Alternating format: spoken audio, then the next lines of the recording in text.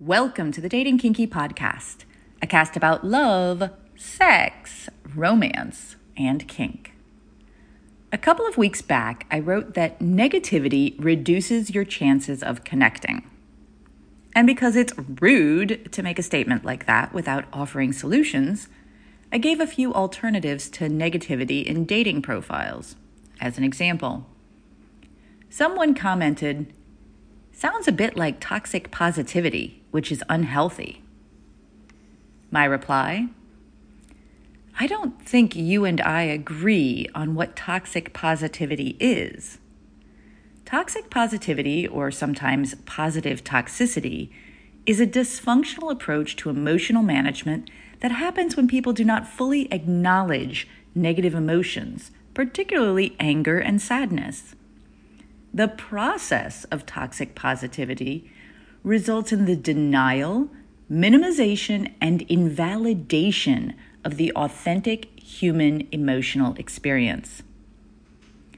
No one is suggesting that you cannot feel bad or have negative experiences.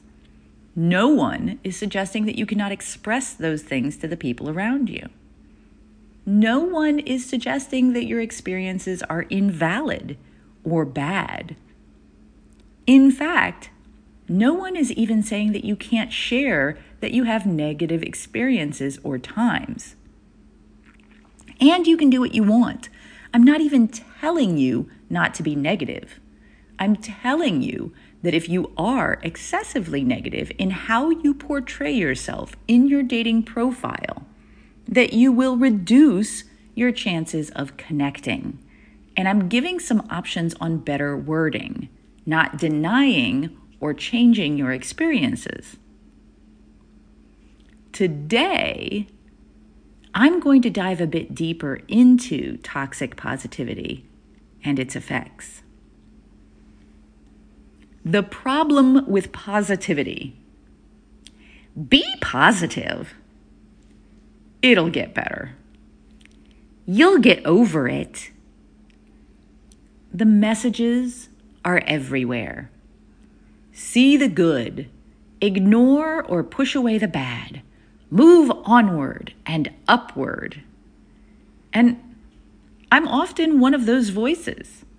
My Throwback Thursday podcast on May 19th was to a post from January 2021 that was my argument that you are worthy. You are worthy of love, of friendship, of compassion. Pretty damn positive. Because I do, after all, believe that there are good bits and bobs often hidden in everything, everywhere. And it's easy to miss those when we are focused on the negative. Or when we are just stressed and overwhelmed and having a hard time. Seeing the positive can be tough. And it helps to have those reminders sometimes. Sometimes, though, positive messages have a negative effect. Humans are at their best when they experience a wide range of emotions in life. Overweening positivity can deny the validity of many not so positive emotions and minimize the human experience. Some things just wholly and completely suck. Some things are terrible, sad, horribly unfair, and not at all good. Some things will leave scars. Some things take a long time to bounce back from. Positivity can even be toxic. A few quotes pulled from online. Toxic positivity, or sometimes positive toxicity, is a dysfunctional approach to emotional management that happens when people do not fully acknowledge negative emotions, particularly anger and sadness. The process of toxic positivity results in the denial, minimization, and invalidation of the authentic human emotional experience. here's how it might show up in your everyday life. Masking your real feelings so you seem happier or more positive. Moving on when you're not yet over it. Feeling guilt or shame over your negative feelings. Minimizing of feelings, for example, it's not that bad.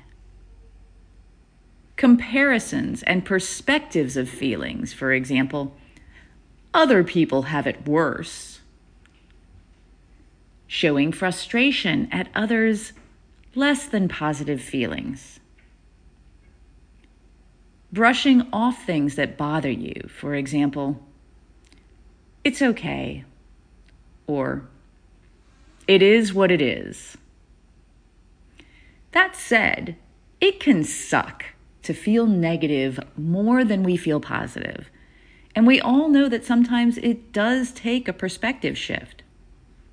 How do we do that without pouring toxicity all over ourselves or others? Instead of look at the bright side, let's first accept and validate our feelings. It's okay to feel shitty about something. And it's okay to feel shitty about something and accept it for what it is. To say, I'm not yet over this, but I will get over it, even if I feel bad about it now. It's also okay to look for the good. Like whenever life feels particularly harsh or difficult, take a moment to look for any good. It might be hiding. It might be small. It might be hard to spot. But it matters.